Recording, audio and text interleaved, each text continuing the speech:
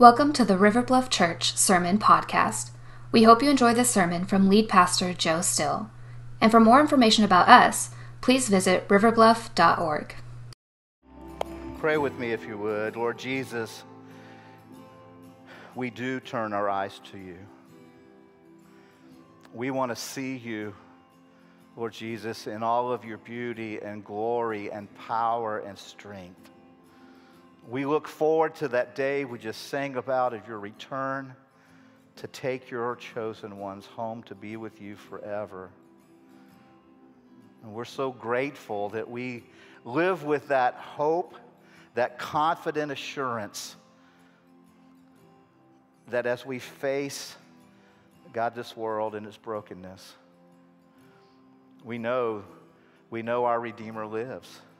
We know you're alive and that you are present with us, working in us. You have great plans to take us home to be with where you are one day. And then to come back and redeem this place, this space for your great glory. And Jesus, we turn our eyes to you. We turn our eyes to you because the world that we live in at moments feels like it's disintegrating around us, the violence, the suffering. God, we need to look to you. We look to you for how we need to live in a perverse and broken world, in a world of pain and sorrow. Jesus, we look to you because we also suffer. We suffer with physical illness. We suffer, God, with emotional strain. We suffer relational brokenness. Jesus, we turn our eyes to you. Grateful to know that you see us and know us and care. That we matter. That you have a plan and you are working your plan in us. Restoring, redeeming, reviving us, oh God. Jesus, we turn our eyes to you in these moments because we need a word from you, oh God. A word about how to live in the midst of this world, how to walk in this world, how to experience life in your kingdom as you have laid out. And so we come, Jesus, to keep our eyes on you, submitting ourselves to your full authority and the authority of your word.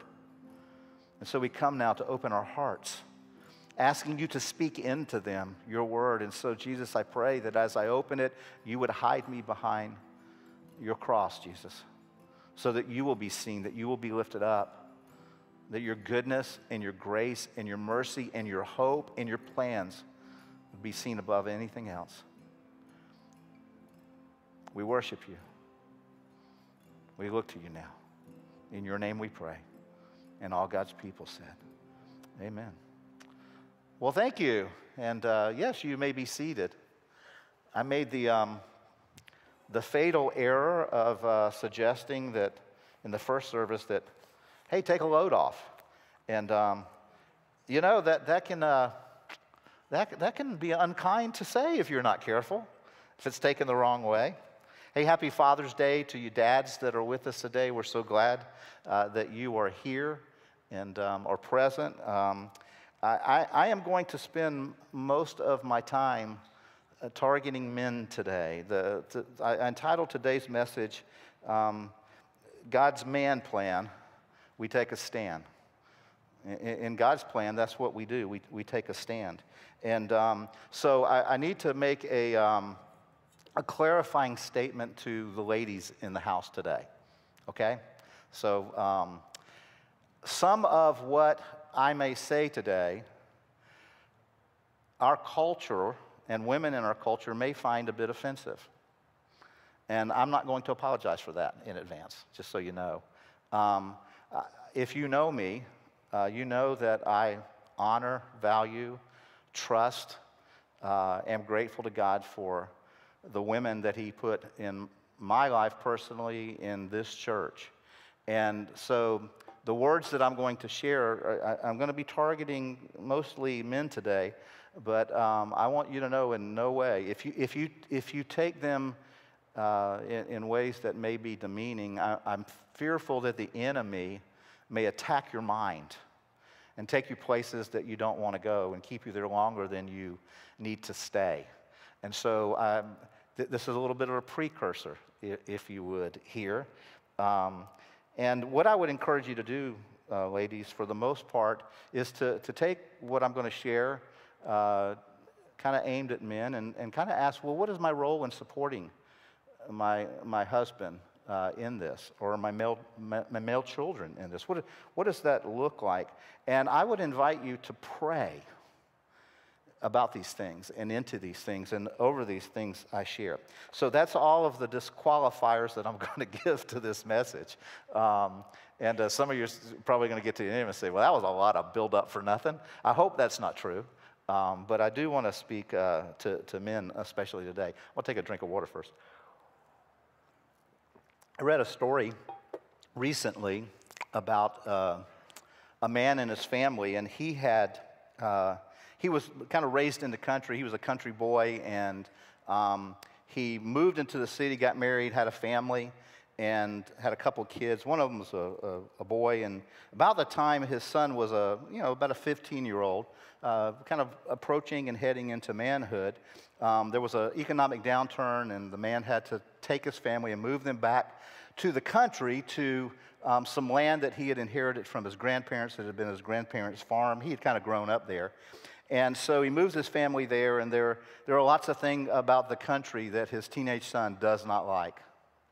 And one of the things he hates most about country living is the outhouse. Young man hated the outhouse. He hated having to go to the bathroom at the outhouse. The outhouse was kind of up on a little hill, kind of behind the house. And on the other side of the hill, there was this creek. And one day, he had to participate in the outhouse experience. And he walked up the hill, and he got there. And the longer he walked, the angrier he got about his dad dragging him out here and having to use this outhouse. And so when he finally arrives, instead of opening the door, he puts his hand on the outhouse and he just shoves it down the other side of the hill. And it ends up in the creek. And so he goes on to school, and when he gets home later that afternoon, his dad is waiting on him, which is unusual. His dad's normally working, out in the fields, but his dad is waiting on him. And his dad asks him, son, did you push the outhouse over this morning? And his son said, well, yes, Dad, I did. I'm the one who did that. And his dad said, son, there's going to be some consequences, some significant consequences for that choice that you make. And his son kind of responded, but Dad, when George Washington was honest about chopping down the cherry tree, there were no consequences mentioned. He kind of got let off the hook because he had been so honest. To which his dad replied, yes, son, but when George Washington chopped down the cherry tree, his dad was not in it.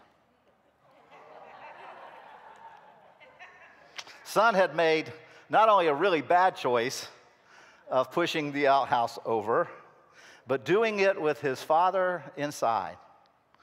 And he had to face the consequences of those choices. Friends, we live in a day when choices have to be made.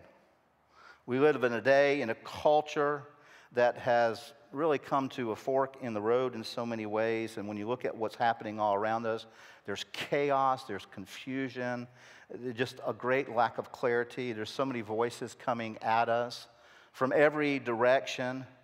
And it's time for us, and especially for Christian men, to take a stand like never before. Now, choice is the ability, it's the God-given ability that we have to make decisions regarding options that are before us. And with all the voices that are clamoring in our culture, we've got to be real clear about the choices that we're making and take a stand on those. There's lots of views out there about what's going in our world, views that compete with God and His purposes and His ways.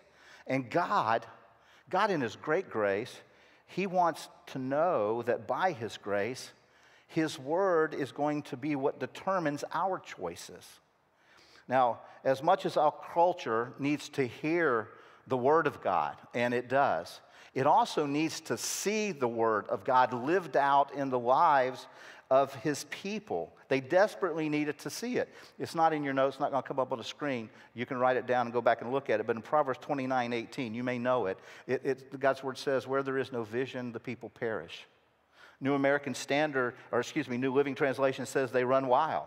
The Living Bible translates it, crime runs wild. But I don't know how much more we could kind of see that in our world today. It just looks like everything's running wild. But it says because there's a lack of vision. There's a lack of an ability of God's people to show to the world what they need to see. See, the world needs to visualize God's Word living out of us.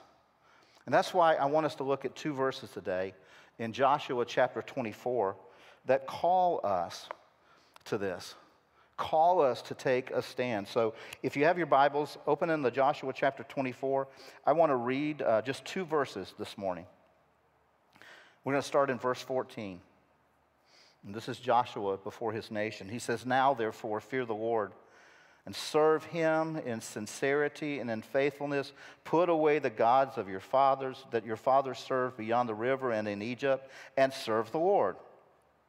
And if it is evil in your sight to serve the Lord, choose this day whom you will serve, whether the gods that your fathers served in the region beyond the river, or the gods of the Amorites in whose land you dwell. But as for me and my house, we will serve the Lord." This is the word of the Lord. Now here's a man, Joshua, who makes a choice in his culture. He decides to take a stand. Now, remember the context of this.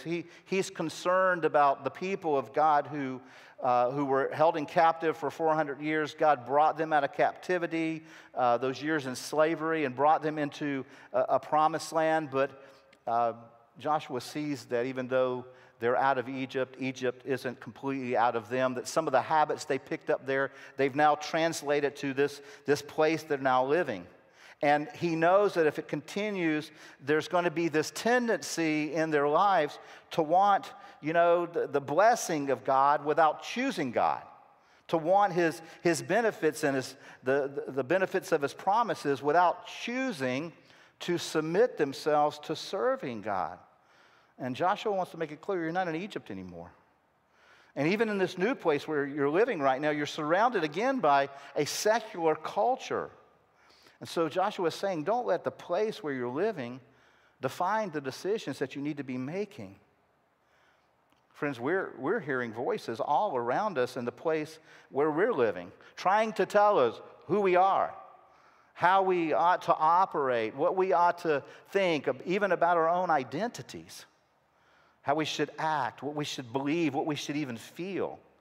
And those voices are coming at us hot and heavy, right where we live, work, and play. Even coming into our homes through programming on television. Joshua says, look, I've made the ultimate decision under which all my other decisions will flow, and it's not going to be defined by the culture around me, but by the Christ in me, by God's working in me, by my commitment to the Word and will of God. Joshua knew how the pressure of the Egyptian culture had distorted God's people. He saw how the culture they were now living in, the Amorite culture, were once again just destroying, and he knew that if this tendency continued, they would always live in spiritual compromise.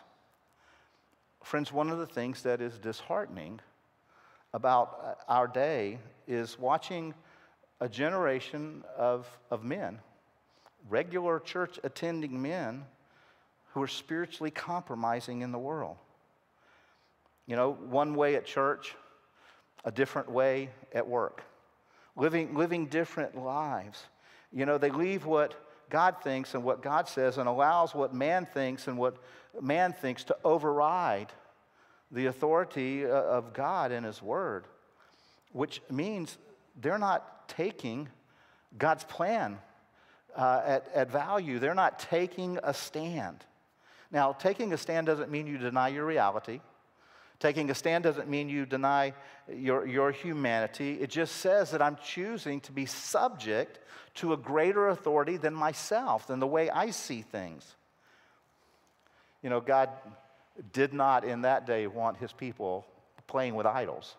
And he doesn't want people in our day, his people, playing with idols. See, an idol is any unauthorized person, place, thing, or thought, unauthorized by the Word of God, that you begin to look at as your primary source, a primary source for you. You know, in our day, here in America, we still have idols. They're a little more sophisticated. They're not necessarily these clay statue things. They can be technology.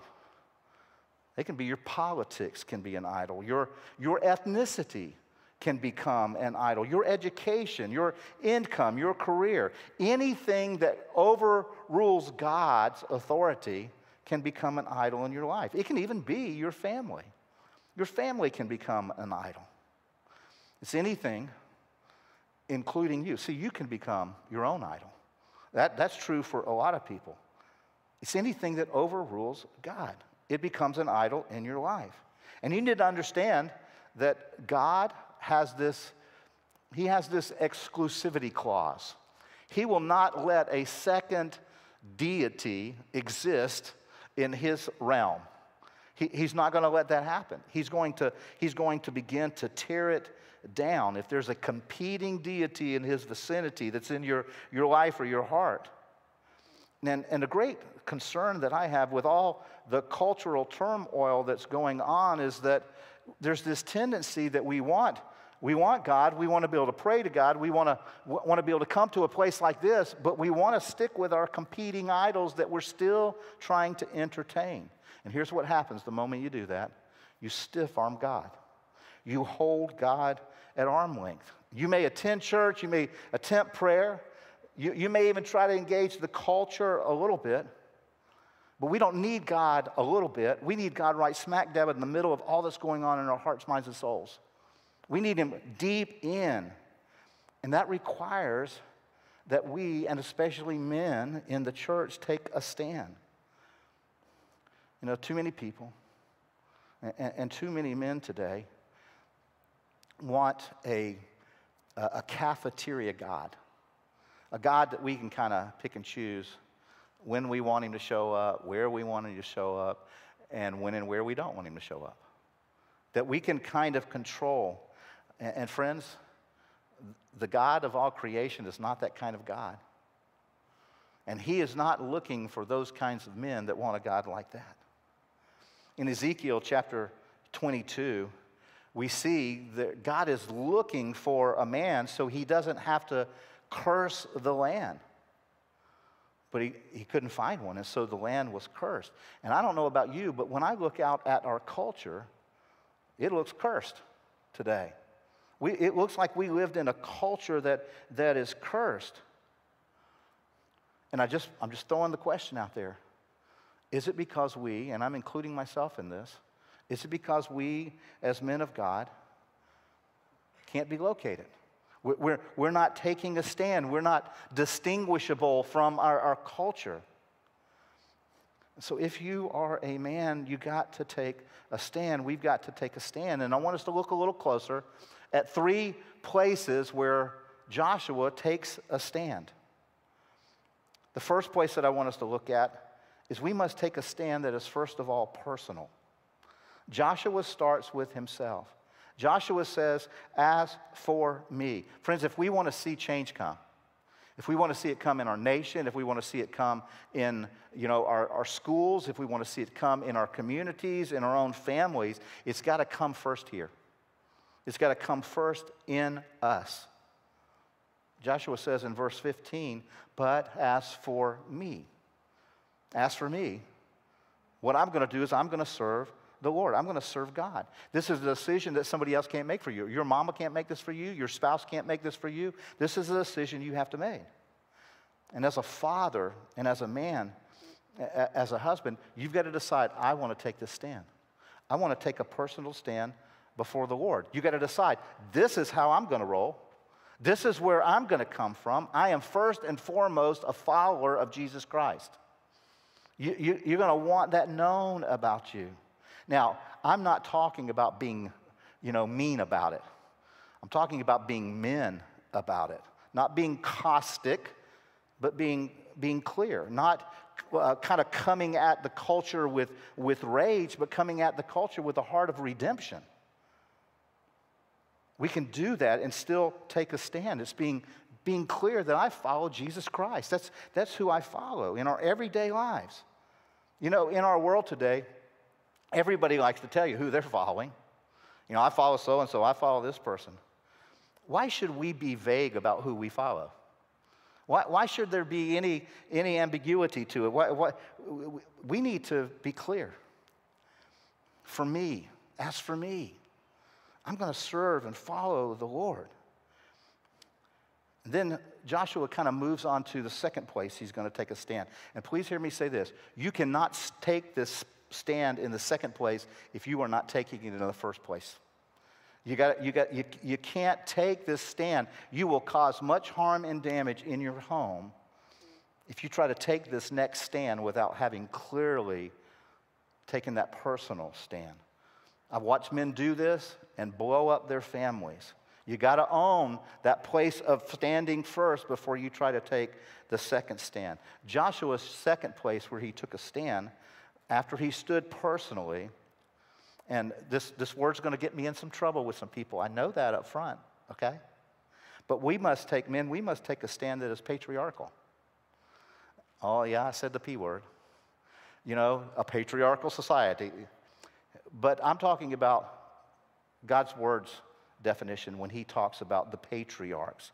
See, God's vision is for a man of authority to first be under God's authority. Here's what we've had. We've had too many men in the church trying to bark out authority in their homes who will not stay under God's authority themselves first. They keep wiggling out from under God's authority. Godly authority, brothers, is much more about responsibility and accountability for leading your family than it is for anything else. It's much more about responsibility and accountability, and it's a role that we should be grateful to have, but it's a role that requires the greatest of humility. And so Joshua personally first humbles himself under the authority of God. And then he's able to go to the next place to take his stand. He says, as for me, and then he brings in, and my house. You see that in verse 15? Joshua says, but as for me and my house, we will serve the Lord. He takes responsibility now and takes a stand for his family. And I want you to notice, he didn't take a vote. He didn't take a poll. He took a stand. Why?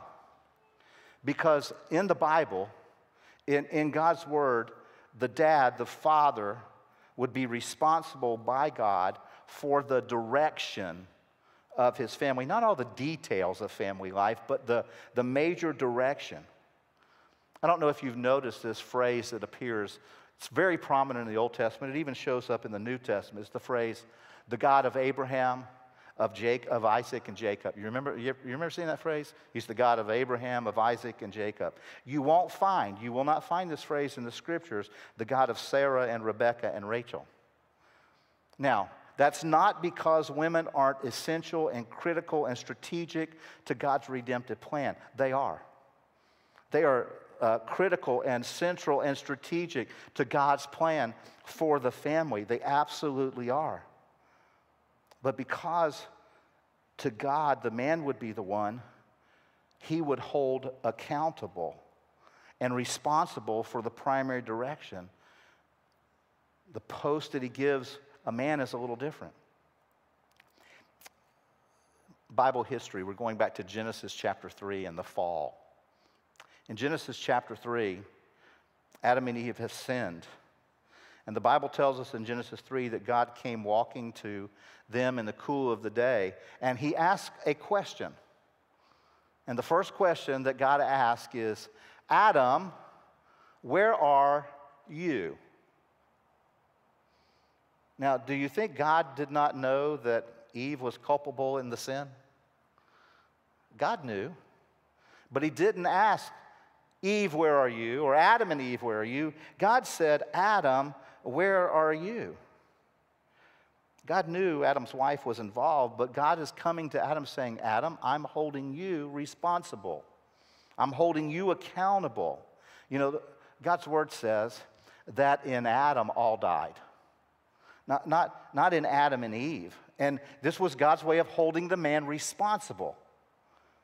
You know, in Luke chapter 12, verse 48, it's not going to come up on the screen, but in Luke chapter 12, verse 48, Jesus says, much is required to those to whom much has been given, for their responsibility is greater. Men, we have a greater responsibility under God. We're going to be held to a higher accountability standard for the direction of our families. Joshua gets this. And he accepts the challenge, he accepts the responsibility, he accepts the accountability. And that's why Joshua, when he looks at that, he thinks, oh my goodness, the only way for me to live this out is I got to get under the authority of God. I got to come under the authority of God if I'm going to try to provide authority to my family. And so Joshua is able to say, you know, as for me and my kids, we're going to serve the Lord. My kids aren't going to get to make the decisions about the direction of our family.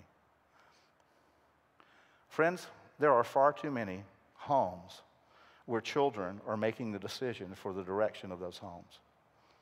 And it will destroy them eventually. They can't make those decisions.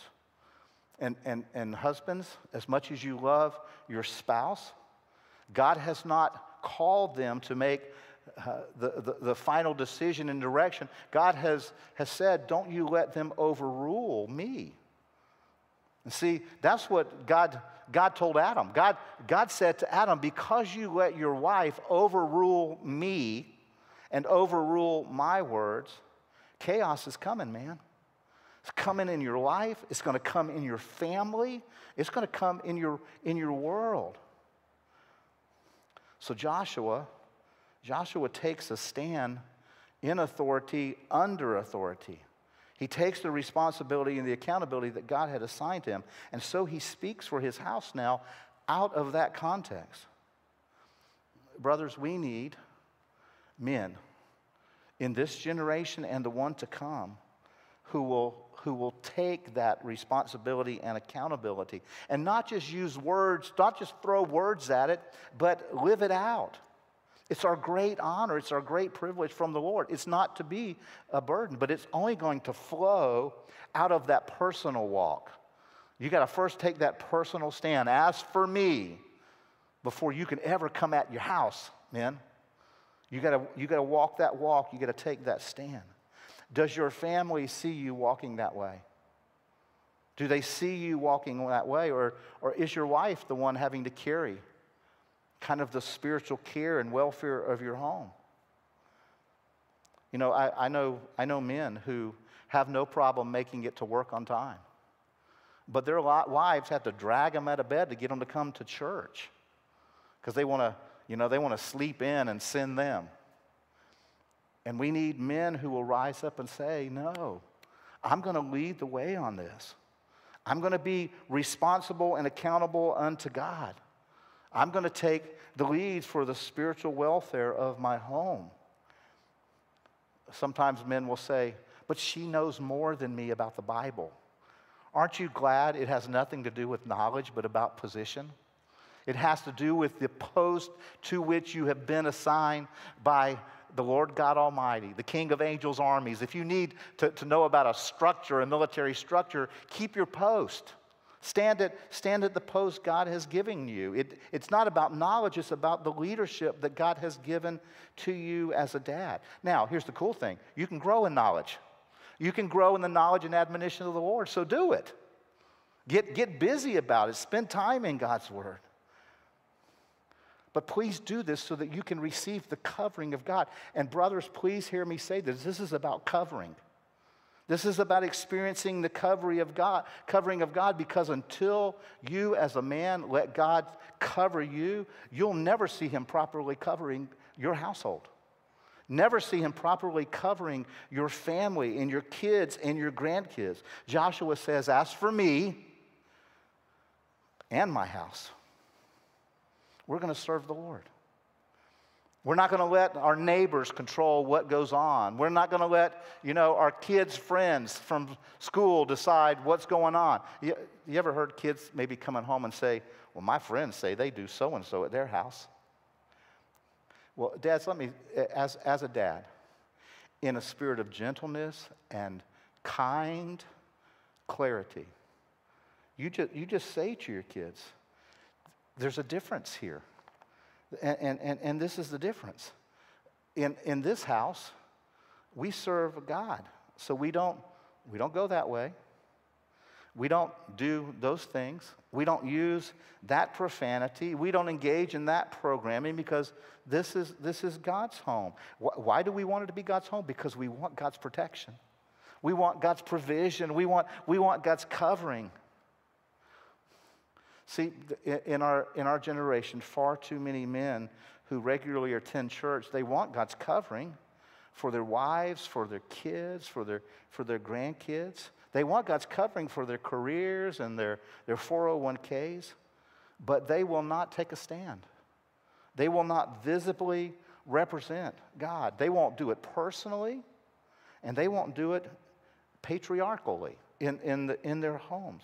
And Joshua did. He took a stand personally. He took a stand in his role as the patriarch of his family. But there's one more stand that he took. And men, we need to do this. We need to take a stand as protagonists.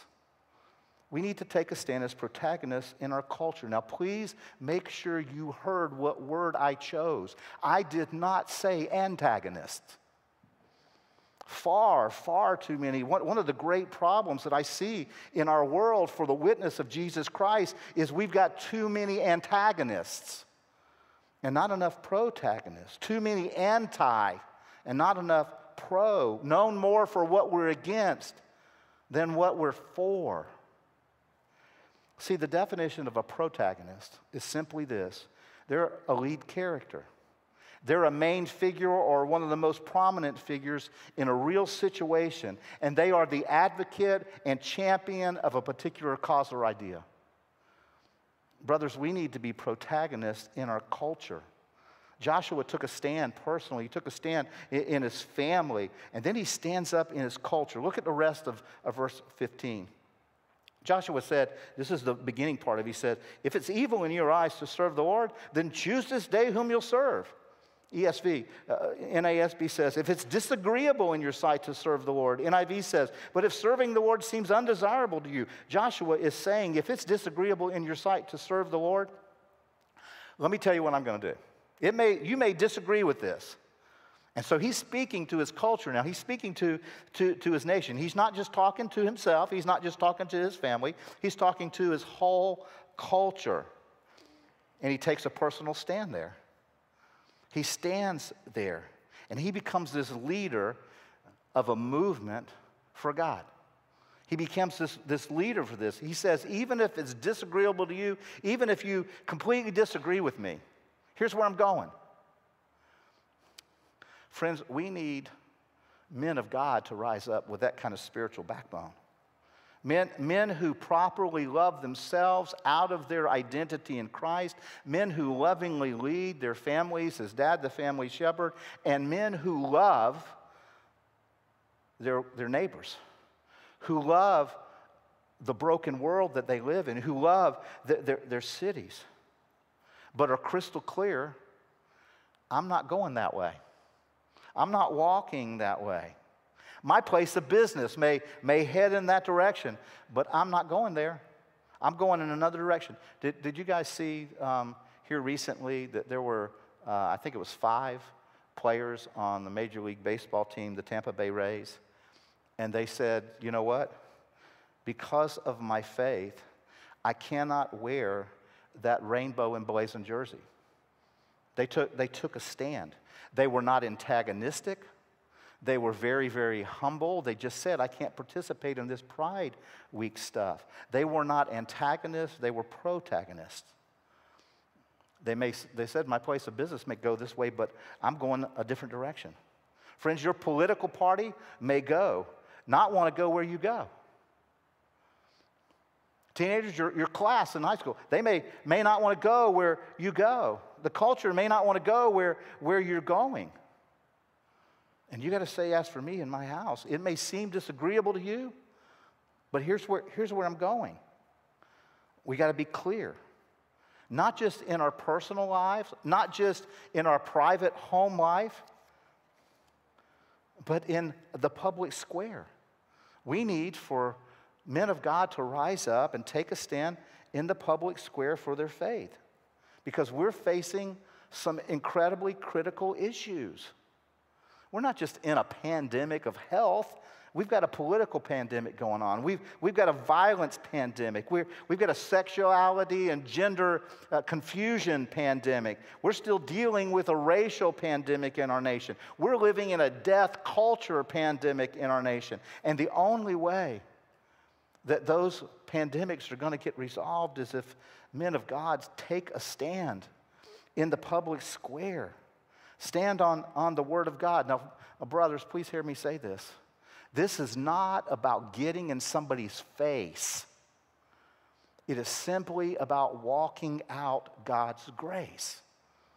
We got to remember and come at this differently. Speaking out as a protagonist, not an antagonist. Speaking truth in love about what God says.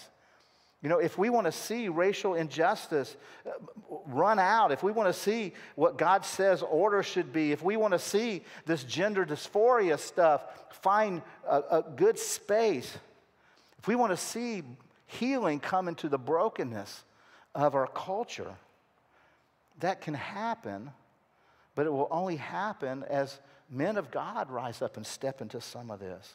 See, God's not left us clueless about His ultimate worldview in any matters. It's all found in His Word. And Joshua just simply is stepping into this and says, if all of y'all disagree with me and the Word of God, this is the direction I'm going. Now, Joshua was not disagreeing to be disagreeable. Have you ever met anybody like that? It just seems like they disagree just to be disagreeable. This is not what Joshua was doing. You don't disagree just to be disagreeable. You don't disagree just so you can look different and stand out like a sore thumb. Joshua is talking about being focused on God. And not just in his words, but in the way he lived. And here's how I know that. Because of the word he used, serve. He challenged them. He said, this is about who you're going to serve. Choose today who you're going to serve. As for me and my house, we will serve. Brothers, sisters, in this culture, when we stand, we must stand as servants. We must stand as servants. It's absolutely critical today that we have a generation of servant leaders. That we have men who are good quarterbacks. Did you know that's what a quarterback is? A quarterback is a servant leader to their team. That's what a good quarterback does.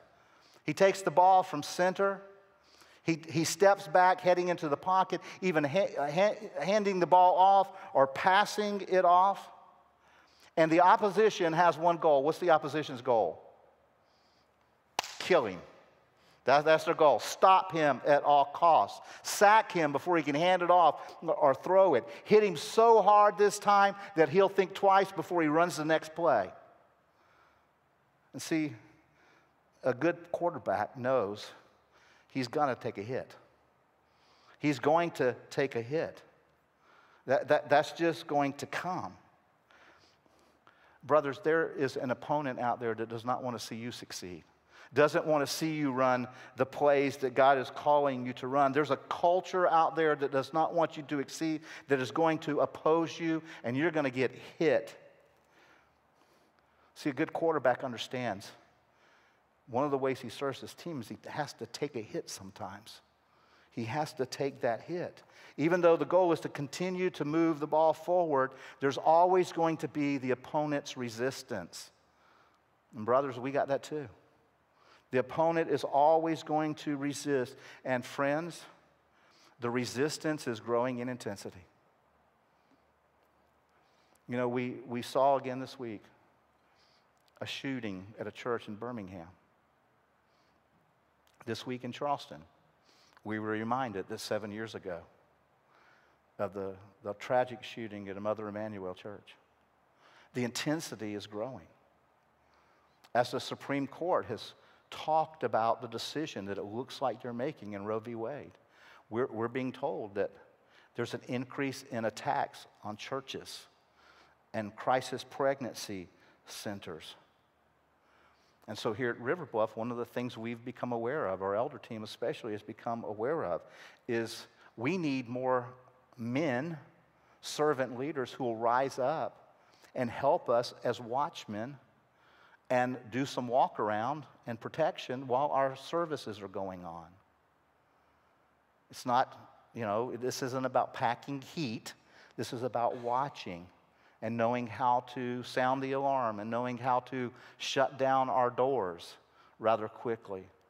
And all it requires is that maybe one Sunday a month you would say for one of those services, I'll be a watchman. I'll take a stand here in a culture that's decaying, in a culture that's resisting with greater intensity. I'll serve in that capacity. And I had some women after the last service say, can we serve? Yes, you can serve too. It's not a male exclusive thing. But we do need men to rise up and do this, to say, I'll do this. And you can sign up for this, and then we'll get you trained up as soon as the service is over. This guy right here, right there, Scott Coghill, will be out at the welcome desk, and you can just see Scott and say, look, I'll sign up to serve, maybe once a month, once a quarter. I will serve. I will answer the call. I'll take a stand and help. I'll be a part of this in this culture that's resisting more and more. And let me say something else because I mentioned the Supreme Court decision. Friends, if Roe v. Wade gets overturned, there's going to be a creation of another set of sorrow in our culture that the church is the answer for. We have been begging God for 50 years to overturn Roe v. Wade as the people of God. And this is going to sound harsh, but now it's time, if God does that, for us to put up or shut up. Because there are going to be the potential for more orphans and more single moms who are going to struggle. And they are going to need for us to not just share the gospel, but to show the power of the gospel as we would come around as a church and step into ministry to these single moms and to these orphans. God's calling us into this. If God overturns Roe v. Wade, it'll be time for the church to step up with gospel power in ways we've never stepped up before. That'll be part of the call on us. And men's hearts, men, we need to be ready for that.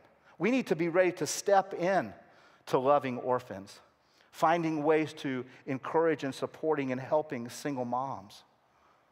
That's what we need to do. And in order to do that, brothers, we got to have God. We've got to have Him. I started to say on our side, we got to be on His side.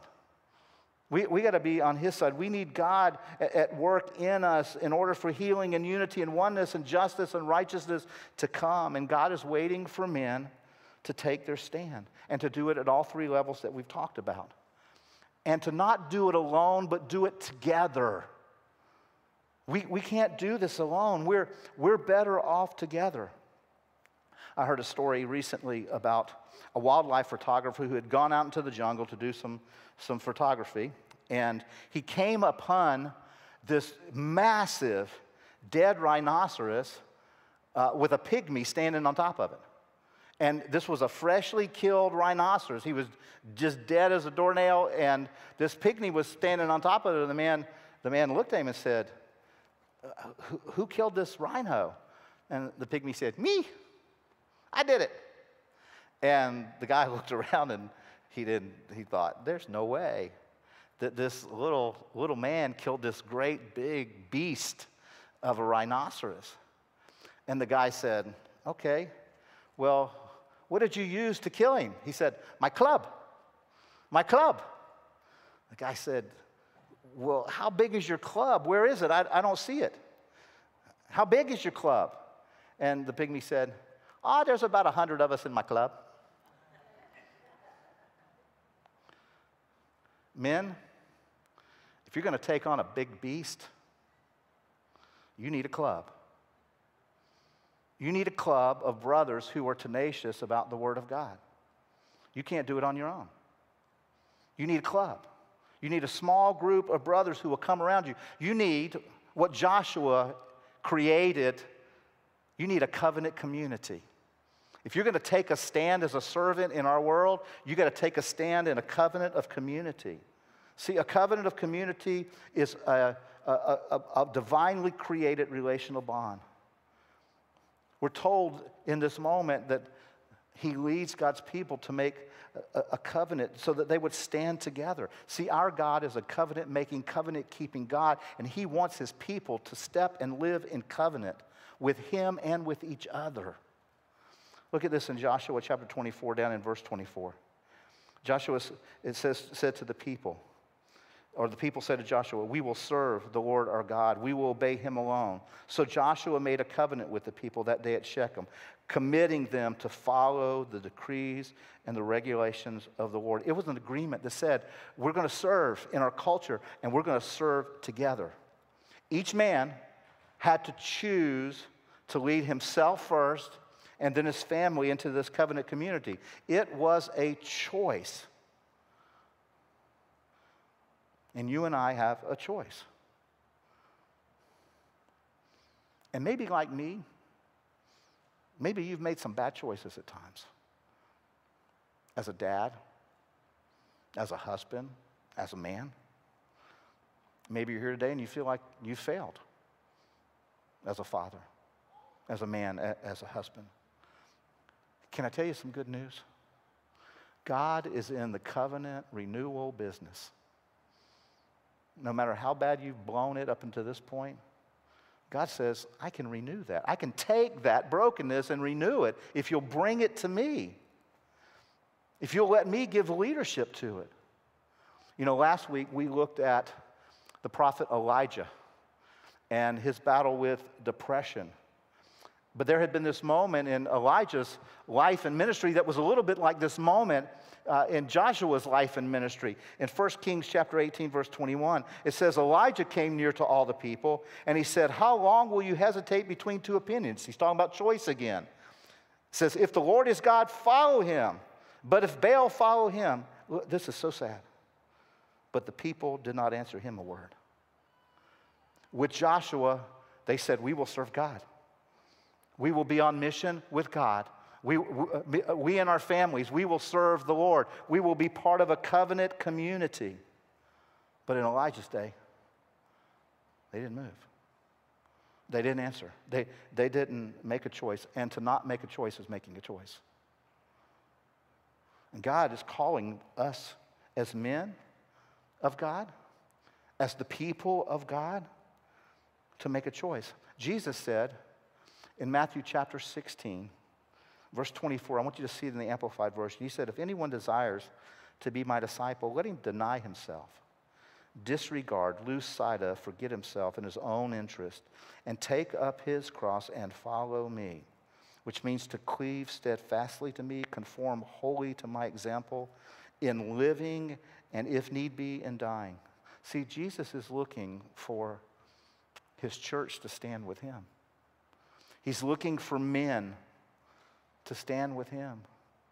He's looking for women and boys and girls, young and old alike. And I can't think of a better day to turn to your Heavenly Father on Father's Day in 2022 and say, as for me and my house, whatever authority I have in it, we will serve the Lord. We're going to do that together, me and my house. We're going to serve the Lord. And then we're going to step out into our culture, and we're going to do this as a covenant community, and we're going to serve the Lord. So maybe today, what God is calling you to do is just run to your Father. Just run to your Heavenly Father and say, God, I want to stand with you. I want to stand with you personally. I want to stand with you privately in my home, and I want to stand with you in the public square, oh God. I want to take a stand with you. As for me and my house, we will serve the Lord. Let's pray.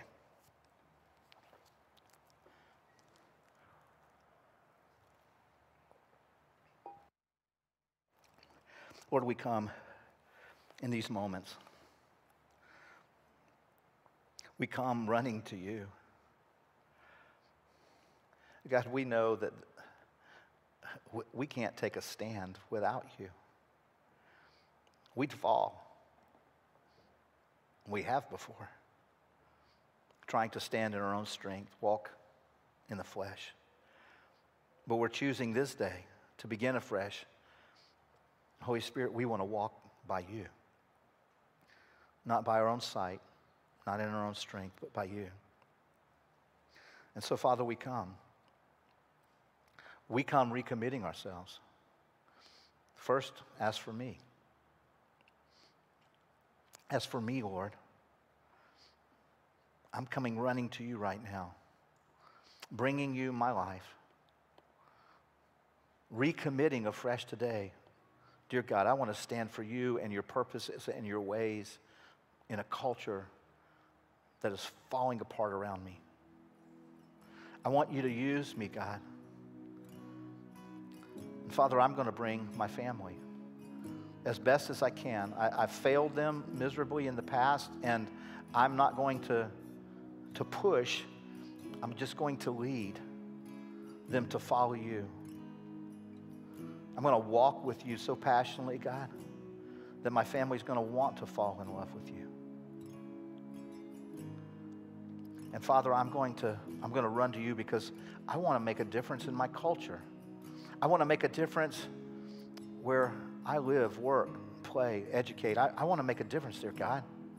I want to see your kingdom coming. And so I choose to take a stand for you. Not as an antagonist, but as somebody who is for you, oh God. So I come. And maybe you're here today. I don't know the condition of your heart, but maybe you're here today, and for the very first time, you've realized that God has a plan. He has a plan for restoring our culture and our world and our homes and our families and even your own heart. And it just starts with you saying, as for me, Lord, I'll serve you. I'll bow the knee to you. I'll repent. I'll turn from my pursuits of my selfishness, and I'll turn myself to you, to your ways, your purposes, your plans. I'll make it about you, God. Jesus says if you'll call on him that way, he'll save you. He'll let you be part of his plan, building his kingdom, bringing you joy. And he'll show you how to lead your family to take a stand. He'll show you how to stand faithfully in the eye of the storm in the public square. But it begins with you coming running to your Father. And you may have to do it again. And then you're going to have to do it again tomorrow. And you're going to have to do it again the next day. The question is, will you do that? Will you just run to your Father?